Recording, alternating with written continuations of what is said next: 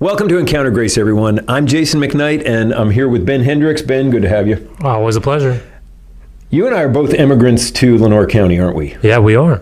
Emigrant or immigrant? I don't know. I don't think of it too hard. Immigrant is where you come to. Emigrant is where you come from. How long have you lived here as an immigrant to Lenoir County? Just over 5 years now. Yeah, so we're getting there. It's home, though. Yeah, I mean, I'm starting to get some of the slang down, and I don't wear my cowboy hat or cowboy boots from Nashville anymore. So you've tried to teach us line dancing. Not well. He used to work downtown Nashville in line dancing. But we're not going to talk about Lenoir County and Eastern North Carolina and Ben and line dancing. We're going to talk about Hunter West. Hunter, welcome. Thank you for coming. Yeah, thank you for having me. So you did not immigrate to Lenoir County. You grew up here. You were born here. Is that right? Yes, I'm a Kinston native, went to Northwest, Woodington, South Lenoir, so born and bred in Kinston. Wow. Yeah. And the biggest part of your name is West Water Park. Yes, which is no longer. It's very sad, but it was a thing at one time. Oh, we loved it. We used to have a blast there, your mom and dad and all that. In fact, your mom taught both my sons at Northwest School. That's right. And she's a dynamite teacher. She is unbelievable. Yeah. Well, we're going to talk today with Hunter and Ben about immigrants and immigrating and Hunter's work with a group in Durham called World Relief. And what we're going to do together is have a conversation about how do we as believers think with grace and with truth about immigrants in our midst, and what can we do or what should we do about being a welcoming place?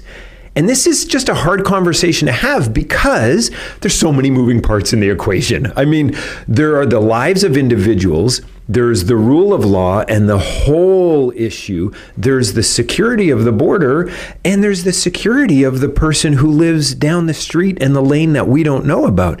There's government actions that harm individuals, and there's government actions that help individuals. There's government actions that harm communities and help communities. And at the government level and national level and issue level, there's political power plays that obscure any kind of bipartisan work because there's some good ideas out there. Mm-hmm. But I don't know, political power plays sometimes make it harder on me. I'm being very generous. So how do each of us deal with all this, from the national and the issue-based to the local and the person-based?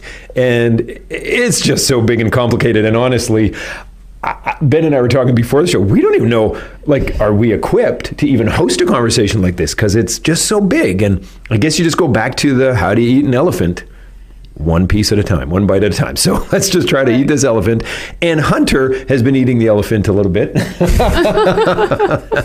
And in fact, not saying I got all the solutions to everything, but saying, well, I do have a heart for one part of the problem. So what we'd like to do in our conversation today is to focus in on one aspect that hits us closer to home in our community.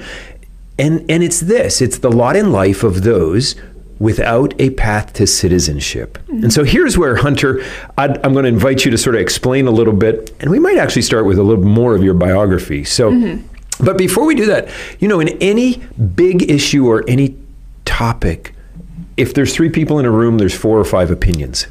And that's okay. It's not just the rabbis that do that. We all are thinking carefully. And as followers of Jesus who seek the truth and who are guided by the word and wanting to, learn from the Spirit in us and between us, we just want to thank our listening community as well as each other for wanting to engage. And we're not going to agree with everything that's said here, but hopefully we will learn from everything that's said and discern better and percolate and figure out a little bit more of what Jesus has for us in our days. And so, Hunter, thank you for having the courage to come and talk and share with us a little bit. Absolutely. Thank you.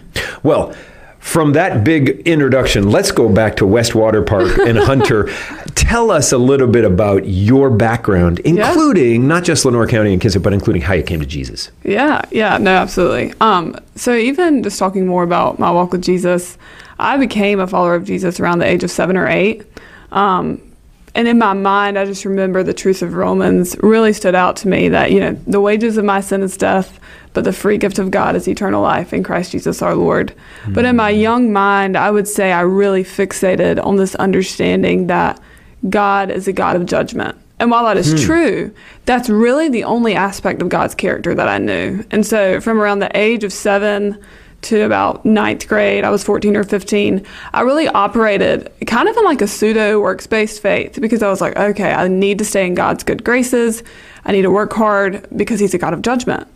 Well, it really wasn't until 9th grade. I remember I was in a freshman biology class. I did not like biology, so I wasn't paying attention. But I was reading this book called Crazy Love by Francis Chan. In biology. Yes. You're smarter than I am. I couldn't I don't know how I had the time to do that, but I remember reading it. But it was really the first time that I encountered someone explaining God, not as being a God of judgment, but also as being a God who wants a relationship with me, who is like a heavenly father. Yeah. And even too, like, I remember Francis Chan was explaining how Jesus is not just this tool for getting out of hell and into heaven, but really he's beautiful and he's worthy of our worship, and he wants us to come into his temple, to inquire in his temple, to gaze upon his beauty. And I remember it was just a totally different understanding of God than I ever encountered. And I know Alex McFarland recently explained about how, like, we need to read books as Christians because that is a huge part of our spiritual formation. And I know for me, it's so true with that book. And so even though that book was like super transformational for me, from 9th grade to about 12th grade, I was kind of growing more in like, okay, like, what does it mean to read the Bible? Like, what does it mean to follow Jesus? But I was kind of like independently dependent upon God. Like, I really didn't have community. I really didn't know what it meant to be in community until I went to college. And in college at UNC Chapel Hill, go Hills, I became a part of the Summit College, which is the college ministry out of the Summit Church in Raleigh. But that was the first time I ever encountered intentional discipleship, where there was one young woman who literally discipled me for at least 3 years. And, you know, every week I was doing a small group with other girls where we were reading the Bible. I was confessing sin to them weekly. I was being vulnerable with them. I was also learning too, like, what does it mean to be missional? Like, what does it mean to share the gospel with people? And so for me, like, really this sanctification process has been like, okay, like, God has so many different attributes, like, to his character. And really over time, it's been just like the expansion of my understanding of his character in its totality, and allowing that understanding to then impact every single ounce of my being. And so, you know, like, as a young girl, I understood he is a judge, which is true and right. But then as I got older, I realized, oh my goodness, he's a heavenly father who loves me and wants me. And then whenever I got to college, I realized, like, oh goodness, he's a God of community. He's a God of mission. He's a God who calls me to want all people to know him. And so I'm thankful to be able to sit here and say, like, wow, like, I see, like, how the Lord has grown my understanding over the years. But at the same time, in sanctification, you never arrive. You know, like, we're always going to be in this process of wanting to learn and grow. It's true. But yeah, it's been a sweet ride thus far. And you're engaged. I am engaged. Yes. That recently happened back in June. Congrats. But yeah, me and Andrew, we met literally at a ministry event. And so that's been a very sweet gift. But yeah, and he's also in seminary. He wants to be a pastor. So we're just taking it one step at a time, seeing where the Lord will lead. Yeah. But yeah. All right, so I'm curious, how did you go from just a great place of discipleship at the Summit in college?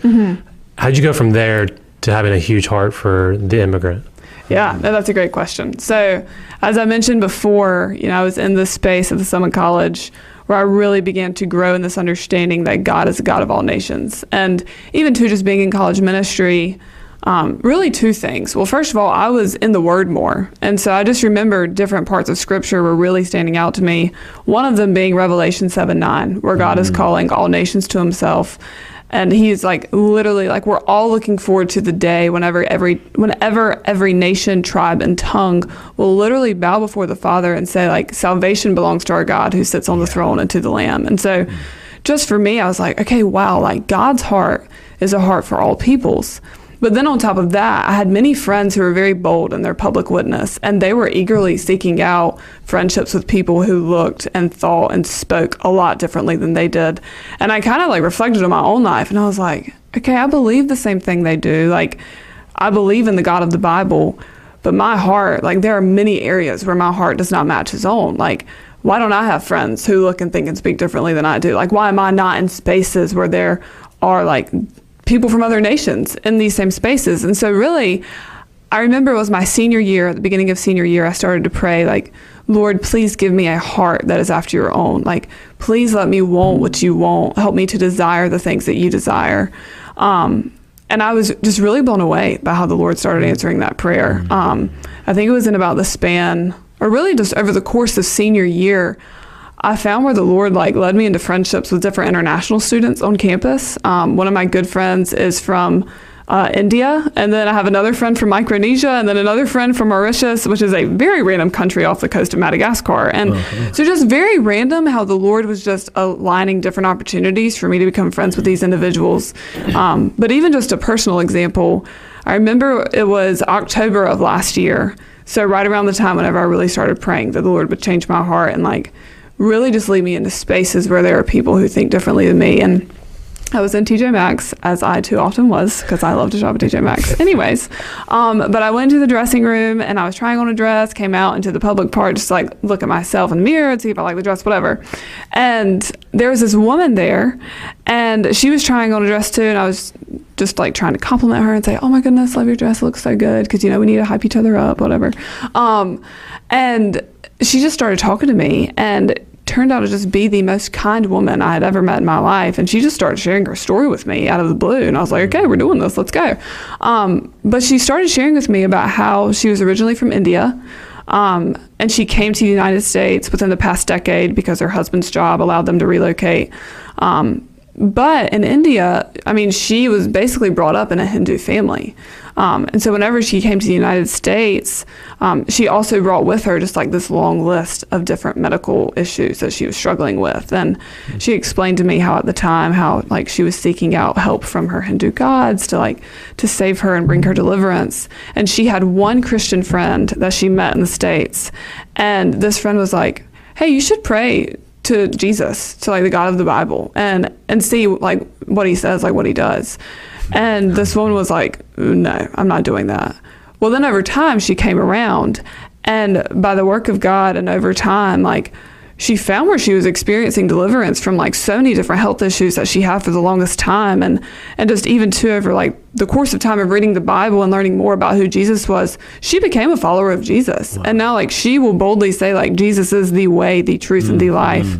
And so even just through my friendship with her, I was like, whoa, like the Lord used immigration to bring a daughter into his kingdom. Like he took this woman who was brought up in a Hindu family, literally to himself through her coming to the United States and experiencing deliverance in a new way like she had never experienced before.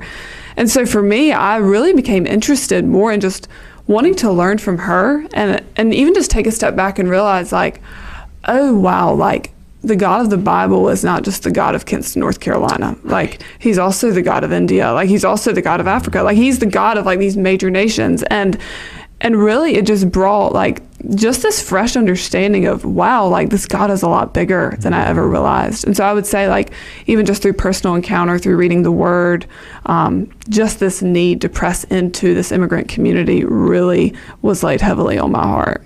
And so you work with World Relief, right? Yes. How did you get connected with them? And then what exactly is World Relief? Because I'll be honest, when I first saw it, I wasn't sure what it was. Yeah. So how I got connected, like I said before, I really just had this desire to work with more international communities after my senior year. And so I knew I wanted to stay in the Durham area because, you know, engagement with Andrew. So, good point. So I came across World Relief because Summit College as well works pretty closely with them. Okay. And so I just began to interact with them more and just learned about this position at World Relief that I currently have. But ultimately what drew me to World Relief is that its mission statement is that it seeks to empower the local church to serve the most vulnerable. And so the main way in which we seek to do that in the United States is refugee resettlement. And so we offer case management. We also offer, different legal advice and legal expertise to immigrant communities.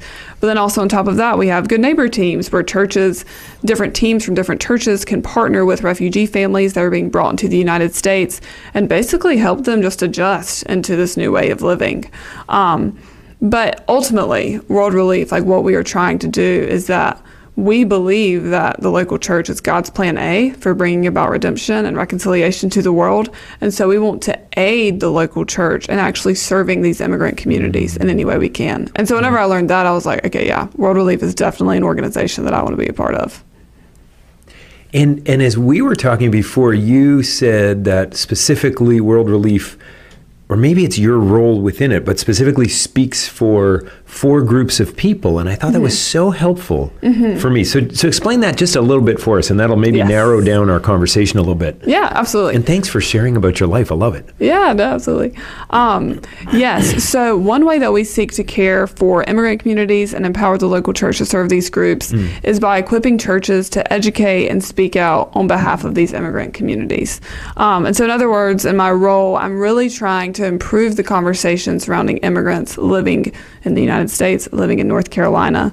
And so at World Relief in Durham, we are blessed to work with like at least 13 different denominations in the Triangle and just trying to improve this conversation.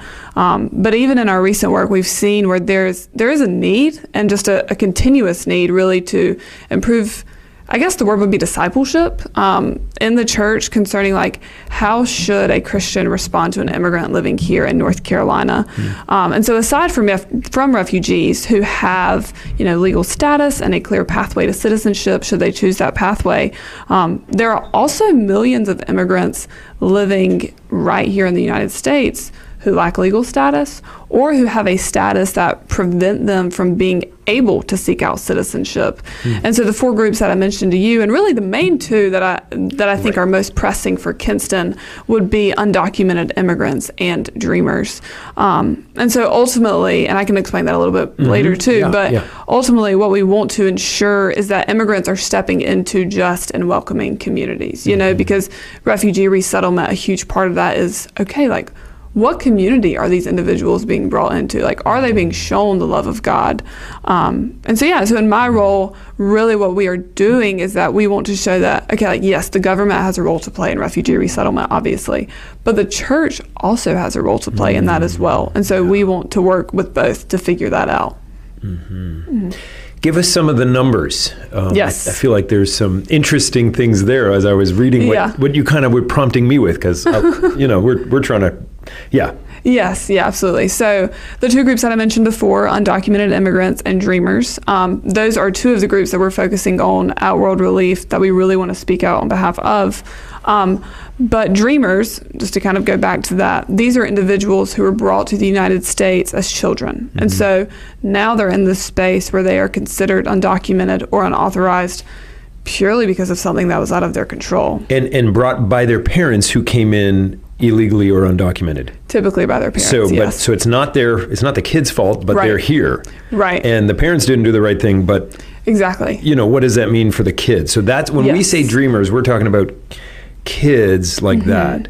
Exactly. Okay, that's helpful because I kind of forget sometimes. Yes, yeah. And even too, like, just even how every single situation is so nuanced, because with many of these families, like, they are seeking a better life, in the United States. And so even their decision to come here, though it may be unauthorized, like, if we really look at the heart of their situation they're going through, it's like, man, like, would we do the same thing if we were in their position? And so that is a hard conversation. But even too, just looking at the numbers of undocumented immigrants living here in the United States, there are currently around 11 million undocumented immigrants. But then in North Carolina specifically, there are over 300,000 undocumented immigrants, and around 20,000 are considered dreamers. And since we're in Kinston, North Carolina, I think a really big conversation is also just agriculture and talking about farm workers. And so about 50% of all farm workers are typically unauthorized. And even in like the surrounding counties, including Lenoir County, there are around 4,000 farm worker families, farm worker individuals. And so I say that because I feel like whenever you grow up in a small town, it's easy to be like, okay, I see these issues on the news, but it doesn't really impact me. When in reality, immigration policy most definitely impacts even the individual living in Kinston. Yep. So it's a very relevant conversation. Well, and honest, it almost can impact you more because every time any of us drives around, we're looking at harvest time, we're looking at fields filled with people. Yeah. And when you realize if 50% of them are undocumented, maybe more than that, but just to realize, it's right there. Yeah. It's not just the Arizona something or other, or Exactly. LA in the inner city. Yeah. No, absolutely. Yeah. And I think it also begs the question too of like, okay, like, well, how should we respond? Like we see that there are so many individuals who are immigrants living here, like specifically for Christians, like what should our response be? But first of all, like why? Like why should we respond to this? Well, I do think there are many ways that we can come about this. I think, first of all, kind of like you mentioned before, if we look at the southern border, like if we look at like the border where there is basically an influx of immigrants coming in right now, we look at that and it's obvious there needs to be some type of response. And so at World Relief, we really rally behind a secure border. Like we rally behind this idea of, okay, illegal immigration should most definitely be made harder, but legal immigration should be made easier. Back in July, illegal harder, legal easier. Yes. Like have a simpler path. Okay. Exactly. Right. Exactly. Yeah. Because even back in July, we saw where there was, a group of immigrants who literally got onto a box trailer just to come into the United States. And then I think it was the beginning of July where the entire group was basically like found dead, like within this box trailer, because they viewed that it was easier to get into the back of a trailer where they would die from heat exhaustion instead of going through the process of becoming a citizen or a legal resident at the southern border. And so even just wrestling with that. They gambled. Like they just said, I'm going to roll the dice and get in. Exactly. And so World Relief are like, okay, clearly there needs to be some type of response at the southern border. There needs to be a secure border. There needs to be a streamlined process for these individuals coming in. But even another reason, okay, why should we respond to these immigrant communities? Well, if we're looking at undocumented immigrants and dreamers specifically, they have no straightforward path to citizenship. And so that is problematic in the sense that they are living in limbo. And so individuals who don't have legal status, they can't vote. They don't have a social security number. They really cannot have a driver's license. And so they're basically living on the fringe of society, living in like this weird in between of like, okay, like I'm in this country, but I'm not really in the society. I'm contributing to the economy, because we even see too, I believe it was back in 2018, where undocumented immigrants gave like $300 million in federal taxes and $200 million in state and local taxes. And so we see where these individuals are really integral parts of our communities, but at the same time, they're not full-fledged members, which is really difficult. Well, and it feels like, so, I mean, the rule of law matters, and it's not just, hey, no healthy society, it seems to me, no healthy society wants classes that if we're free, we don't want individual classes of people that do not have the same rights as others. Like, right. That's what we can't, like, let's take it from us. I mean, we're three middle-class folks. We can't stand it when Congress writes different laws for them than for the rest of us. Like when they say we have our own health care and you all have Obamacare, we all go crazy. We hate that. Why? Because we don't want two classes. It's exactly the same. We do not want 300,000 people in North Carolina who cannot get auto insurance, or and somehow if we get in a car accident with them, there's just a disaster beyond the human injury. Like it's like it goes even to those ways that it hits everybody, and you don't want people susceptible to power from others. Like I mean, farmers are great folks. We love them. But let's say there's one mean farmer in North Carolina who wants to abuse people. He can abuse an undocumented worker, because who are they going to say anything to? We don't want that. Exactly. But we don't want to say, hey, undocumented workers, come here, and we don't care. Like what you're saying, we got to secure the border. We got to have a legal entryway. And which is hard, because when we talk about immigration, I know a lot of people listening are like, rule of law, and it is true, and World Relief believes that. Exactly. But at the same time, okay, now the people who are here, what do we do? Yeah, exactly. And I know you have some great helps. So keep talking. Yeah. And even too, kind of touching back on that, like, okay, how as we as Christians, like, how can we respond? And why is it important for us to respond? Because I think it's easy for us to look at issues and be like, okay, that's a problem, but that doesn't impact me directly. Well, one thing that I've kind of realized for myself is that actually this conversation does impact me directly, because kind of going back to my own story as I was like reading the Bible for myself in college and just really digging deeper into scripture, I remember coming across this verse in Deuteronomy 10, but it's where the Lord is speaking to the Israelites and he's saying, love the sojourner, for you yourselves were once sojourners in Egypt. And for me, I took a step back and I was like, okay, am I really failing to pay attention to these communities because I myself have really forgotten who I am in Christ? Because it can kind of be talked about two different ways. As children of God, like, we are no longer sojourners. But at the same time, as children of God, we are still sojourners. That's great. Yeah, and so, like, if we go to Ephesians 2, we see at the very beginning where it says, okay, you were once dead in your trespasses and sins. But then later on it says, but God being rich in mercy, because of the great love with which he loved you, even when you were dead, he made you alive in Christ. And so flash forward to the end of Ephesians 2, and it says, but now you are fellow citizens with the saints. You are members of the household of God. And so we can no longer say that we are sojourners, but instead we are now like children of God. We are fellow citizens with the saints. So we're no longer sojourners, but at the same time, because our home is not here on this earth, but instead is in heaven, like with our Father, like we're still sojourners. Like, this place is not our home. And even this is random, but C.S. Lewis always talks too about how like as believers, we always feel like this longing for something more. Like, even whenever we have the best day of our lives to do the thing that we thought we always wanted to do, and we still feel this emptiness, it's because we realize like this isn't our home. And so even now talking more about immigrants living here, it's like, man, like I think I failed to love the immigrant because I failed to realize that I have a lot more in common with them than I realized. Like, and even too, in the Old Testament, we see how Moses is like constantly commanding the people, like, remember where you came from, like, remember who you once were, remember that you were once outside of the fold of God. And I think loving sojourners, like loving these immigrant communities, no matter what their status is a huge part of remembering where we came from. And so I would say that is probably the most important reason why we should even care about this issue at all. That's great. Personal discipleship issue. Yeah, it's fair. That is great. Well, I know we're talking at the theological and personal level and theoretical. And how about if we got down to some of the things that you say, hey, when we advocate, here's what we like to see, here's what we would consider a move towards Christ-likeness in our society, the leavening effect of the church. What are some of those specifics that you're hopeful for and praying for and working towards? Yeah, absolutely. So World Relief partners with something called the Evangelical Immigration Table. And so really we stand on 6 different principles. And so we can kind of boil these down, to kind of talking more theology now, but it will talk more specifically as well. But because we believe God is just, really, we want to ensure fairness to taxpayers.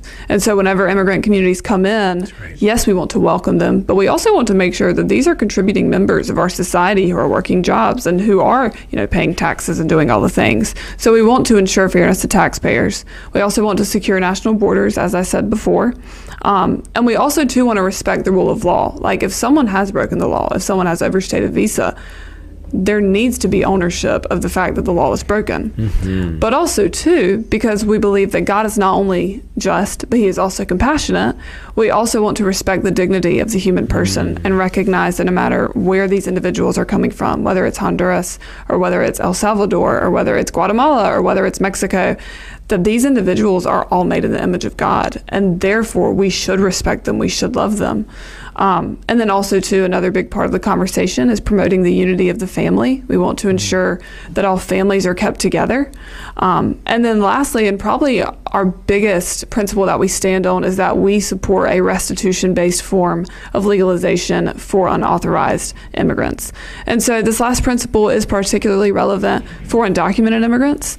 And restitution-based legalization, it kind of hits this tension like you were talking about before, where, okay, like, we want to promote the unity of the family, we want to be compassionate, but we also want to respect the rule of law. And so in North Carolina, I know of many individuals who are in this situation. But for example, for many families here who kind of are in this wrestle, it's where like the parents or individuals, a mom and a dad, whatever, like they came into the United States and then they got married and then they had kids. And so now this family is in the situation where, because the children were born here, they are considered citizens, but their parents are not. And so if we want to respond to them, we could say, okay, let's respect the rule of law and let's deport all undocumented immigrants. That is good and right because it's respecting the rule of law. But is it really the heart of God to separate families? So we see where that's not really the best response. But then also as well, we could say, okay, we want to promote the unity of the family, and so we are just going to go forth with amnesty, with this sense of just totally forgetting that they have broken the law.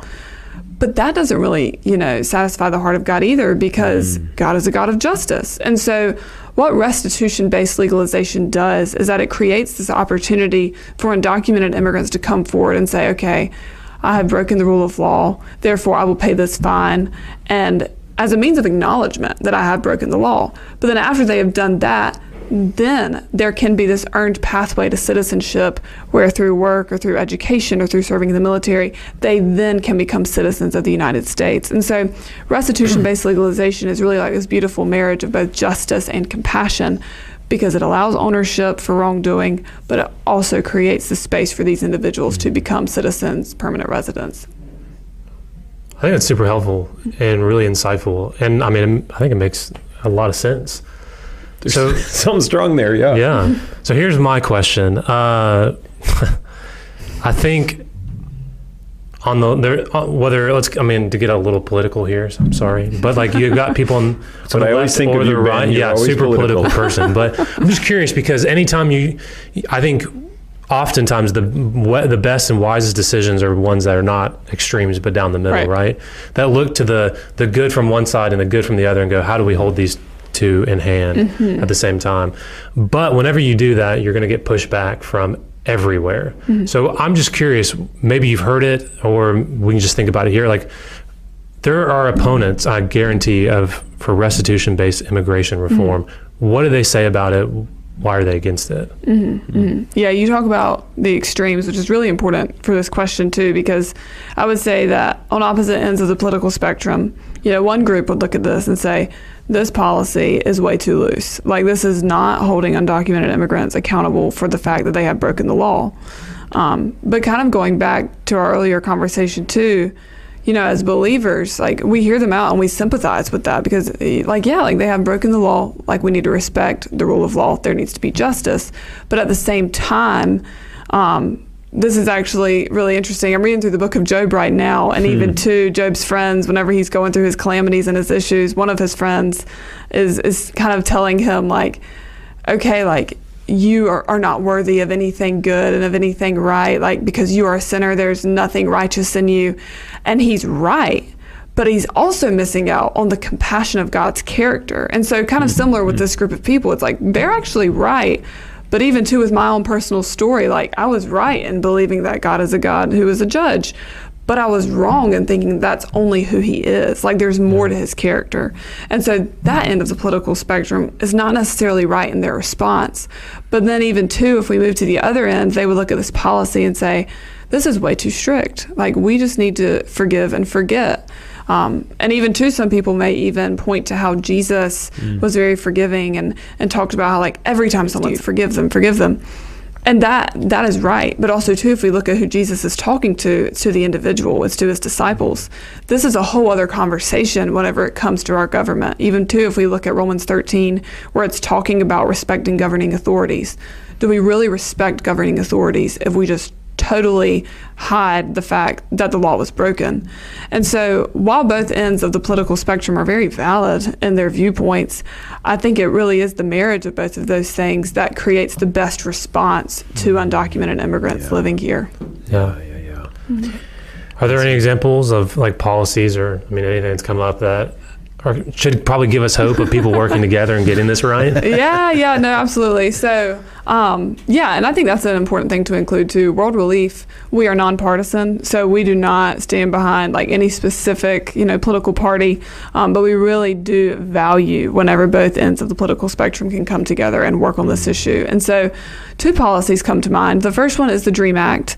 And so the DREAM Act would directly respond to dreamers living here in the United States. And actually, it was introduced by Senator Lindsey Graham, who is a Republican senator in South Carolina, and also Senator Dick Durbin, who is a Democratic senator in Illinois. But basically, what this policy would do is it would allow current, past, or future high school graduates who were brought to the United States under the age of 17, it would give them the opportunity to earn citizenship through working in the military, serving in the military, or through going to school. So the DREAM Act is one that we are really excited for. Another one is the Bipartisan Border Solutions Act. That was also introduced by a Republican senator from Texas, Senator Cornyn, and a Democratic senator in Arizona, Senator Sinema. And so basically this is streamlining this process of individuals coming into the United States through the southern border. So it would increase access to legal services. It would expedite the process for hearing asylum cases. And it would also ensure too that every single case is heard in a fair way. And so both of those acts, the DREAM Act, the Bipartisan Border Solutions Act, those are 2 pieces of legislation that we are very hopeful and very prayerful over, and hoping that something will actually get done in both of these areas. And I think immigration policy too is really just this cool space of showing that there is space for both parties to come together. Like, there's actually widespread agreement that there needs to be comprehensive immigration reform, but it's just this question now of, okay, how can we mobilize our senators to actually do something about it if they already care? And transcend political animus that maybe the representatives and the senators don't have or are able to, but the news cycle and the headlines and the Twitter mobs, it's just really hard not to, you got to give coverage to the folks doing things that are outside of what the Twitter mob wants. I mean, it's just tough. And that's maybe one area that we can be prayerful about. Well, I love hearing about the DREAM Act and the Bipartisan Border Solutions Act, because it's not the DREAM Act, I've heard of that, but I've never heard of the other one, BBSA. Like that's good, and we need to. Let's do this. Let's kind of wrap this up. Give us a couple of steps that our listeners can take if they're interested in learning more. I mean, maybe put your cell phone out. No, I'm kidding. But at least give us the website. We'll put it in the show notes. And, just what would you counsel folks to say, hey, if I want to take another step, if I want to learn a little more, this is what I do? Yeah, absolutely. So definitely our website, World Relief Durham, just World Relief as a whole. Like, definitely go to our website. We can put that in the show notes. But then even to what can you do? I don't think I know that the best way to respond is prayer. So praying for more bipartisan work to occur.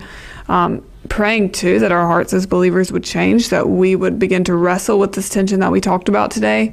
But even prayer too, especially over the immigrant communities living here. As you mentioned before, because they are, they don't have legal status, they're very slow then to even report crimes. And so therefore, they're really at risk of great exploitation, whether it's domestic violence or even sex trafficking, whatever it may be.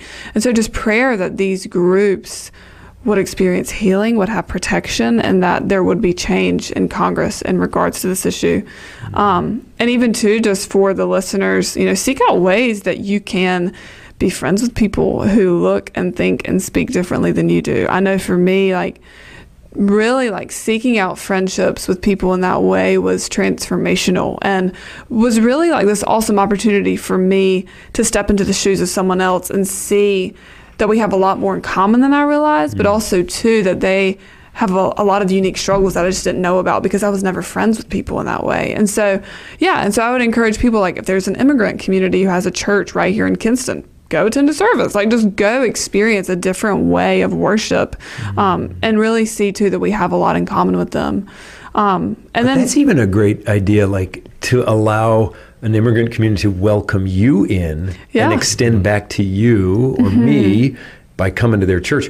what we as a country have extended to them, which is a welcome mat. Mm-hmm. Exactly. And then even to maybe the last thing I would say is, look at the Evangelical Immigration Table's website, because we have a lot of biblical resources that really provide more of a biblically rooted perspective on immigration policy. And all the things we talked about today, there is that and even more like on that website that really provides great information for not only just like pastors, but anyone, no matter where you are in your walk with Jesus. And so definitely check out EIT's website for sure.